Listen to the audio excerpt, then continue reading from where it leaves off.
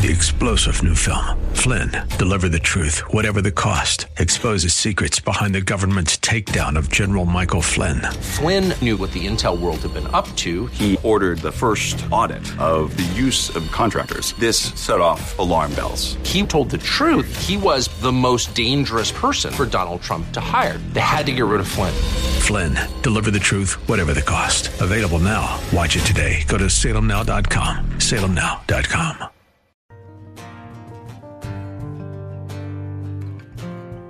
Hello, and welcome to In the Word, a ministry of Calvary Chapel of Orlando. We hope that God speaks to you today as we continue our study verse by verse, chapter by chapter, with Senior Pastor Will Ramirez in the book of Deuteronomy. God had faithfully dealt with the nation of Israel after the decades of them wandering in the desert wilderness. Now was their time to enter the Promised Land, the land of Canaan. But they were to continue to love God and put God first once they settled into the land. Moses reminds them of their covenant to God and how to love Him supremely. We will see Moses revisit some of the dietary laws as an act of worship unto the Lord, as we join Pastor Will in Deuteronomy chapter 14, verse 1. Moses spent the first 11 chapters urging the people of God to love Him supremely. And that's our theme of Deuteronomy, loving God supremely. And we show our supreme love for God by our obedience to Him. So in chapter 12, after spending 11 chapters urging the people to love God supremely, Moses begins to address how some of God's commands would be applied once Israel settles into the Promised Land, once they've been victorious and they settle down. Already in the first 2 chapters after that, we looked at how being in the land would affect Israel's worship and how it would affect how they dealt with idolatry. But today we're going to look at how some of the civil and ceremonial laws would be affected. And while we look at many of these laws, they don't specifically apply to our behavior, for example, like what to eat or what not to eat, my heart's desire tonight, and may the Lord bring this about, that by studying them, it will show us God's will, God's standard, and God's heart, so we can live out His commands to us, the ones that we are to do correctly. So chapter 14, we begin in verse 1, and we begin here with a summary statement that really covers pretty much everything that follows after this as he's dealing with civil and ceremonial laws over the next few chapters. Number 1, he says, "You are the children of the Lord your God." That's an important statement, isn't it? The word there, "you are the children of the Lord your God," sets the tone for everything that follows. Every human being wants to belong, to be loved. I know sometimes we push people away. I don't need you because we don't want to be hurt again, or because we're just selfish and we want to be self-sufficient. But every human being wants to be loved. Every human being wants to belong somewhere. Moses reminds them here that they belong to the Lord. They always have a place of belonging. So they don't need to look to other people for how to live. They're to imitate their heavenly Father. They don't need to look to other people for acceptance. They can just rest in the fact that their God has accepted them. Before we get into any of these things, we need to ask the question, do you and I know where we belong? Do we know that I am my beloved's and He is mine? Do we know that? Are we constantly trying to garner acceptance from other people? It's interesting, when we're trying to do that, it affects our obedience, which is how we show God we love Him supremely, right? So we need to be content in declaring, I am my beloved's and He is mine, because we are the children of the Lord our God. Once he goes there, he begins to deal with the commandments. And so he deals with laws concerning mourning rituals first. He says, "You shall not cut yourselves, nor make any baldness between your eyes for the dead." The word there, cut, it means to make incisions in your skin with a blade as a sign of your mourning. It's interesting when they talk to people who cut these days, particularly young people, they talk about it's a way to release pain. It's a way they're in so much emotional pain, they can't express it. They don't know what to do with it, and so they'll cut themselves. And I don't know that by experience. I'm just reading what people who have tried to help folks like that have said these folks have explained. That's not a new thing. Back then, when they would experience this pain from the loss of a loved one or a friend, they would cut themselves as a sign of their mourning, to put themselves in physical pain so that it would somehow maybe dull the emotional pain. The Lord says, I don't want you doing that. I also don't want you making any baldness between your eyes for the dead. They would shave their foreheads, of just the very front of their head, as a sign of mourning. Now, hair was a big deal back then. I'm not saying it's not today. Bald is beautiful, though. But back then, bald was never beautiful, all right?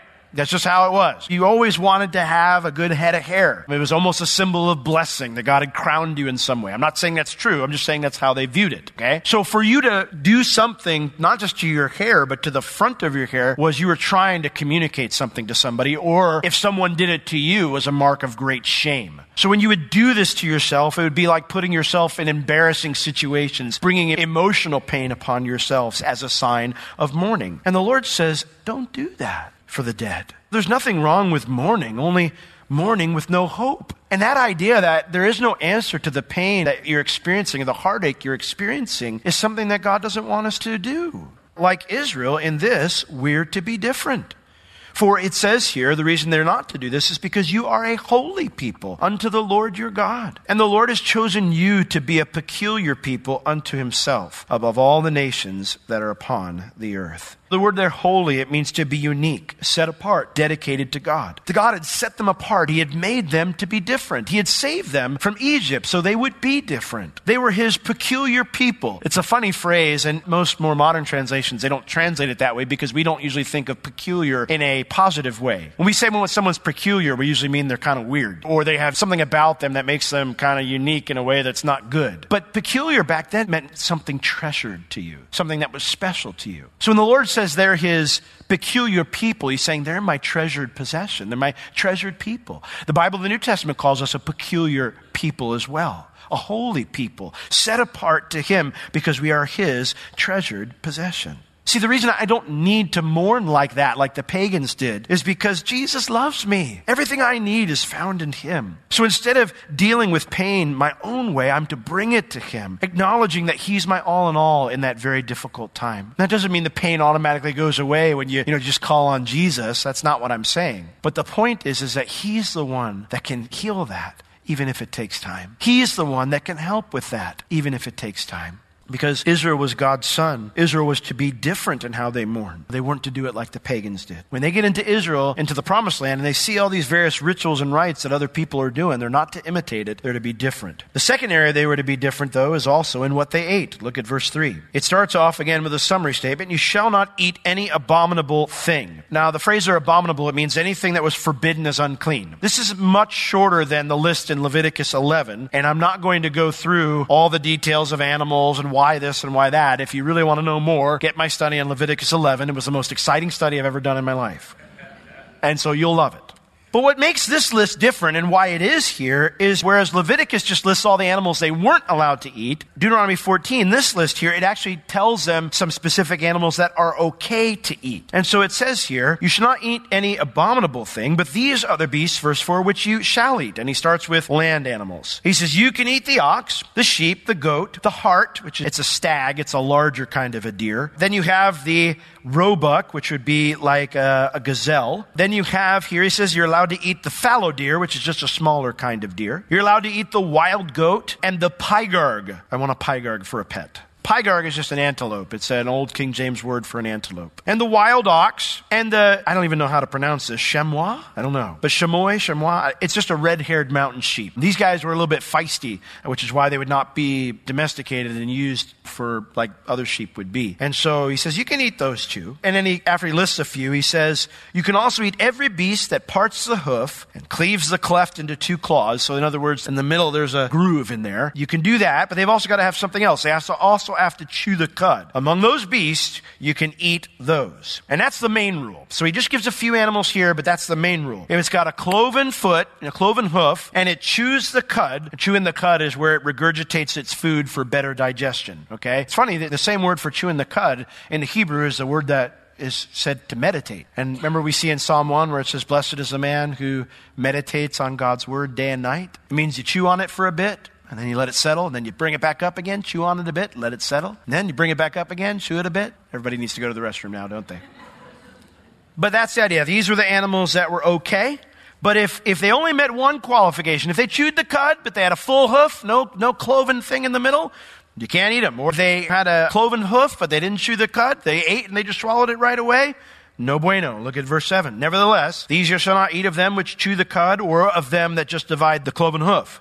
And then he gives some examples, as the camel and the hare. I don't think I'd want camel anyway. And the coney, for they chew the cud, but do not divide the hoof. Therefore they are unclean to you. If you ever go to Israel with us when we go to En-Gedi, you'll see lots of conies. They're the most interesting creatures I've ever met, and I'm glad I'm not allowed to eat them. Verse 8, also the swine. So here's the kosher thing most of us know about the Jewish eating laws. Because it divides the hoof, but it does not chew the cud. So it is unclean to you. Not only can you not eat it, you shall not eat their flesh nor touch their dead carcass. So for land animals, if they don't meet those qualifications, it's not that you can't just eat them. You're not allowed to have contact with them if they're dead. So if you go to Israel, even today, here and there, you'll see pig carcasses on the side of like wild pig. Nobody cultivates them because they're not allowed. But you might see wild pig on the side of the road, and they just let them die and rot there because they're not allowed to touch them. Both Jew and Muslim alike don't touch them. They're unclean. So they certainly would not eat them. You might be saying, well, why those qualifications? Why the cloven hoof and the chewing the cud? Well, the answer comes at the end of this section, so we'll wait until then to give the full answer. But I do want to suffice it to say that for now, there is no mention of health concerns in these restrictions. There's no mention that God doesn't say this because they're not healthy for you. That's been a traditional explanation sometimes when people say, why did God tell them not to eat this stuff? Nowhere in the scripture will you find that health is a reason that God gave the dietary laws to the Jewish people. Nowhere. It would be wrong to impose that interpretation upon the text. Okay? So I just want to leave you there for now. Now, sea animals, verses 9 and 10. We don't get any specifics. We just get the general rule. These you shall eat of all that are in the waters, all that have fins and scales. Them you can eat. So fish are good, but no shrimp, no lobster. I'm glad I did not live back then. And whatsoever does not have fins and scales, you may not eat. It is unclean unto you. Remember, unclean does not mean unhealthy. It just means it would make them ritually unclean. Verses 11 through 20, we get flying creatures. Of all clean birds you can eat, but these are they of which you shall not eat. And again, I went through this list of what these are in Leviticus 11, so I won't do it here. But it says the eagle, the ossifrage, the osprey, the gled, and the kite, and the vulture after his kind, so any kind of vulture is off limits. Every raven after his kind, the owl, the nighthawk, the cuckoo, and the hawk after his kind, the little owl, the great owl, and the swan, and the pelican, and the gyre eagle, and the cormorant, and the stork, because they've got to bring babies, and the heron after her kind, and the lapwing, and the bat. And then it mentions, verse 19, not only flying animals, but flying insects. Every creeping thing that flies is unclean unto you. They shall not be eaten. Again, this is not a reference to health. It would make them ritually impure. They could not worship in the tabernacle, so they were not allowed to eat any of these flying animals. Verse 21, we get the final thought here. You shall also not eat of anything that dies of itself. You shall give it unto the stranger that is in your gates that he may eat, or you may sell it unto an alien. For you are a holy people unto the Lord your God. So here we see also that they're not allowed to eat anything that dies of itself. Why is that? Again, it's not a health concern. It's not, well, you don't know how it died. It might have been really sick and make you sick. No. Contact with any dead thing as a Jew would make you ritually unclean. If it didn't die because you killed it for the meat, then you couldn't just eat it here. If it died of itself, you couldn't touch it or do anything with it, so you were to just leave it there because you didn't want to become unclean. However, if it dies of itself, you can give it unto the stranger, which would be a foreigner, or you can sell it to an alien, which would be another word for a foreigner. Both are references to foreigners, but the first one, where it says a stranger there, it refers to a Gentile who is a permanent resident in Israel. They've decided to live there and follow the Lord. The alien would be one who's just passing through. They're not a permanent resident there. So either of them, they can eat it, but you can't. That these verses have nothing to do with health is clear by the fact that God is cool with giving it to non-Jews. You know, it's not like God's going, you guys can't eat it, but I don't care if they die.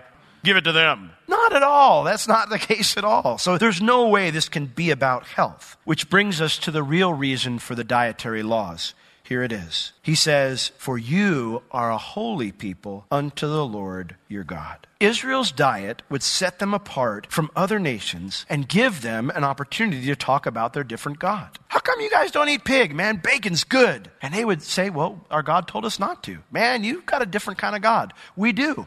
Let me tell you about him.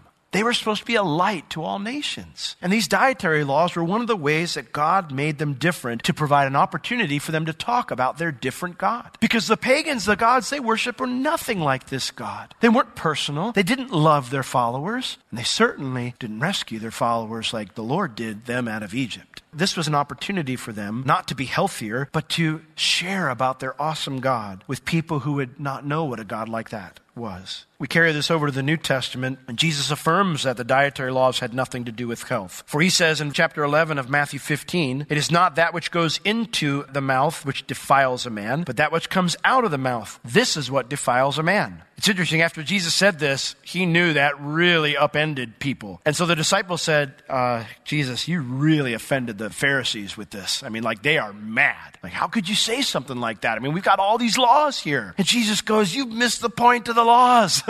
It's not so you can just have all these little rules and stuff and go, I did all the rules, I'm good. Everything was designed to show that they were different, to be a light and a testimony to their different God. And they had missed the point. So Jesus, he wipes it out and he goes, there's nothing bad about this food. It doesn't defile you at all. God set that rule because he wanted you to be different. And so for us, we're to show we're different by our moral conduct. It's that which comes out of a man that defiles himself. So if you need more evidence that what you eat does not make you spiritual or unspiritual, there would be those who would have you believe that that was God's diet, and if you're not doing that diet, then you're in sin or you won't be healthy. And do not let anyone do that. They're selling you something. But in Colossians 2:16, it says, let therefore no man judge you in food or in drink, or in respect of a holy day, or of the new moon, or the Sabbath days, these were Jewish feasts, which are just a shadow of things to come, but the substance is Christ. Jesus fulfilled all those Old Testament rituals, all the Old Testament laws. Now he's the substance. I don't need to go to a shadow. If my kids come to me, a lot of times, especially at night, you'll see their shadow kind of walking down the hall. And then somebody's coming, somebody's still awake, and they come in. I don't talk to the shadow. I talk to the substance. I talk to the person. So why would we go back to the shadow if we've got the substance right in front of us? Holiness still applies. We're still a holy people, like Leviticus says here. We are a holy people, but the holiness doesn't apply to us in keeping dietary laws. We are holy by our conduct, as Jesus said, that which comes out of a man. Now, there is one more little law here. It mentions right here at the end. He says, you shall not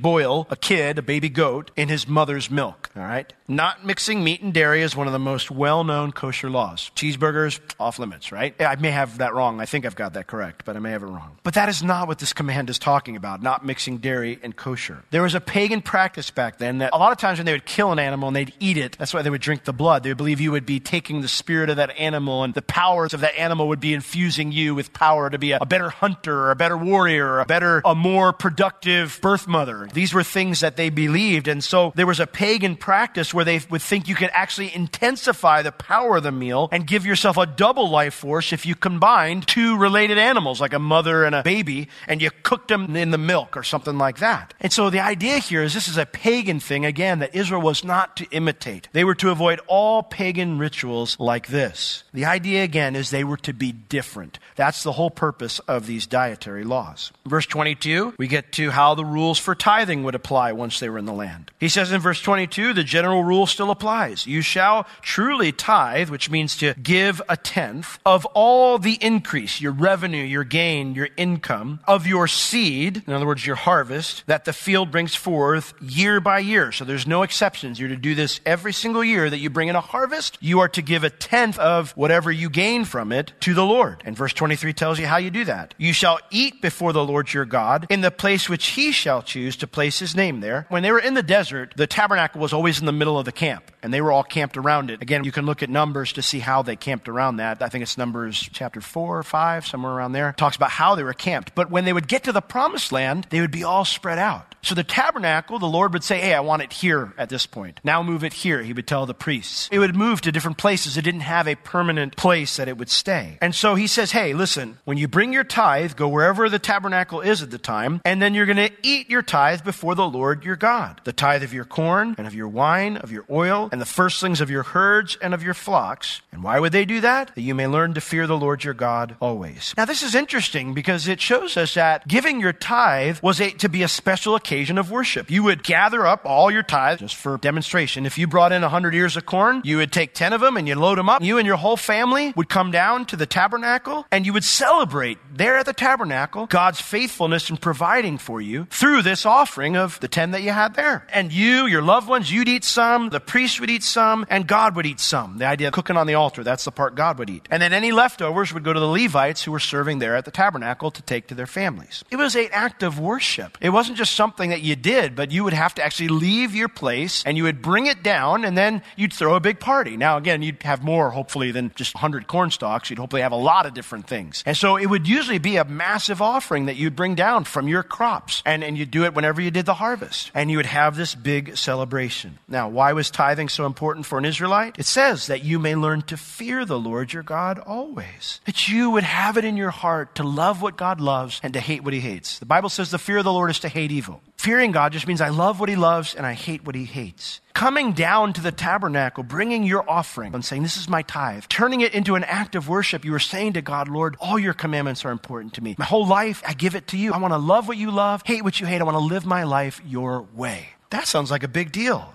And that's what it was.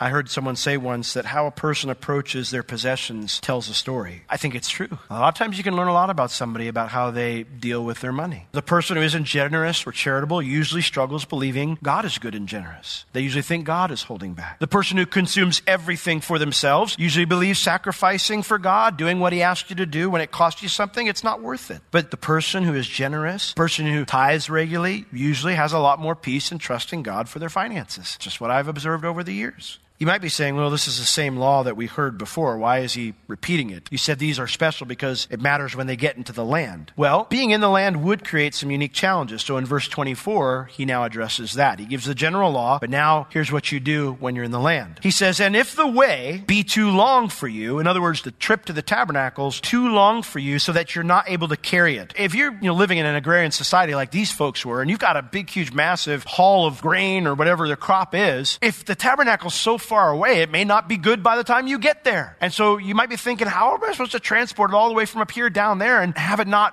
rot or go bad or be destroyed in the trip? He says, well, if that's the case, or if the place be too far from you, which the Lord your God shall choose to set his name there when the Lord your God has blessed you, well then, verse 25, you shall turn it into money. You will sell it. But what's interesting is you can't send or bring the money to the priest. You can't go, here's my tithe in the mail and send it in the mail. You had to still come down with that money. And when you got there, you didn't just give the money to the priest. Look at verse 25. You shall bind up the money in your hand, and then you shall go unto the place which the Lord your God shall choose, wherever the tabernacle is. And you shall bestow that money for whatever your soul, King James says, lusts after. We usually think of lust in a negative way. This is not a negative use of the word. It just means what you desire or crave. In other words, if you preferred sheeptail to corn, but corn was what you were supposed to tithe, but it couldn't get there because it was too far, you'd sell the corn. You didn't have to come down to where the tabernacle was and buy a bunch of corn to give. You would come down and you go, I like sheeptail. And you'd buy a bunch of sheeptail with however much the same amount of money could afford. And then you'd offer that to the Lord and have a big sheeptail festival. And there it says, you shall eat there before the Lord your God, and you shall rejoice, you and all your family, your household. Now, why was it so important to come? Why couldn't they just send it in? Because God didn't need their money. God wasn't after their money. He was after their gratitude. He was after their trust. So it wasn't just a box to check off. It was a celebration. It was an act of worship. This is why the New Testament said that God loves what kind of a giver? A cheerful giver. It's an act of gratitude. It's an act of worship. It's a celebration. God loves a cheerful giver. And so I would ask you tonight, do you give generously and cheerfully with gratitude for all that God's done for you? Can I say to you, if you're just writing the check or throwing the cash into the bag, you're missing the point. You're missing the point. Don't miss the point. Let's not be people who miss the point. Let's worship God in all these ways. And I'm not saying you can't mail the check in, or I'm not saying you can't drop in the box. That's not my point. My point is, though, however you give here, make it an act of worship. Every 3 years, you actually wouldn't have to come to the tabernacle because God wanted to ensure that all the local ministers were provided for too. Look at verse 27. Because that's what the tithe would go for, to provide for, not only celebrate, but provide for those who were serving the Lord at the tabernacle. But not every Levite served at the tabernacle. There were too many of them. So verse 27, he says, and the Levite that is in your gates, you shall not forsake him, for he does not have a part or inheritance with you. So at the end of 3 years, you will bring forth all the tithe of your increase that same year, and you'll lay it up within your gates. And the Levite, because he has no part nor inheritance with you. And then also here it mentions the stranger, the foreigner, and the fatherless, the orphans, and the widow, which are within your gates. They can come and shall eat and be satisfied, that the Lord your God may bless you in all the work of your hand, which you do. You know, in the desert, the Levites, their various camps, they all surrounded the tabernacle. They were all right there. But once Israel would go into the promised land, the Levites, they didn't get their own possession. When they would take lots to say, okay, who gets this tract of land? Okay, that goes to the half tribe of Manasseh. Who gets this tract of land? Oh, that goes to Issachar. When they would do that, the Levites, they didn't get any tract of land. The Levites would be scattered throughout all the 12 tribes in order to teach and instruct them in God's law. They would be all throughout the 12 tribes. So they wouldn't have any land that they would be working and trying to make a profit on. Their job was to assist in the tabernacle, probably a few weeks at it every year, and then they would serve the local people on a regular basis, teaching them and instructing them in God's law. When they're not working in the tabernacle, how would they and their families be provided for? And God says it would be by this third year tithe. So the first 2 years, your tithe would go to the tabernacle. Every third year, you'd give it to the local ministers there in your gates, in your city. I love it here because he says, don't forget them just because they aren't at the tabernacle doing the big job. They're still serving you by teaching you God's law, so make sure you take care of them. As you can imagine, this would be a ton of food. So this also served as an addition to Israel's welfare system. Israel's general welfare system worked like this. When you were out harvesting in the field, if you dropped something, you could not pick it up. You had to leave it there for the poor. And they would have to come and get it, okay? It didn't come to them. You didn't gather it for them. They would have to come and get it. And we see an example of that in the book of Ruth, where she's out gleaning. She's picking up the stuff that's been dropped. Shows you how much Boaz liked her because he told the guys, he said, make sure you drop a little bit extra for Ruth. He wanted to make sure she was taken care of. That was their general welfare system, okay? But obviously, that may not meet every need. So every third year, you would bring your tithe to the gates of your city, and all the poor, all those who were less fortunate, they could come and they would be provided for through that generosity. And when they were generous like this, God's blessing, he says, would rest on the work of their hands. As people characterized by loving God and putting Him first, we ought to be the most merciful and generous people. People that are distinct and different because we know and understand God's love towards us. A heart that truly longs to see God glorified and lifted high is willing to give to others liberally and cheerfully, for this is how God gave us His grace and mercy. We are a peculiar people. If you have any spiritual or physical needs, please contact us. We would love to pray for you and assist you in any way we can. You can reach us at Calvary Chapel Orlando at 407-523-0800 during our office hours Tuesday through Friday, 9 a.m. to 4 p.m.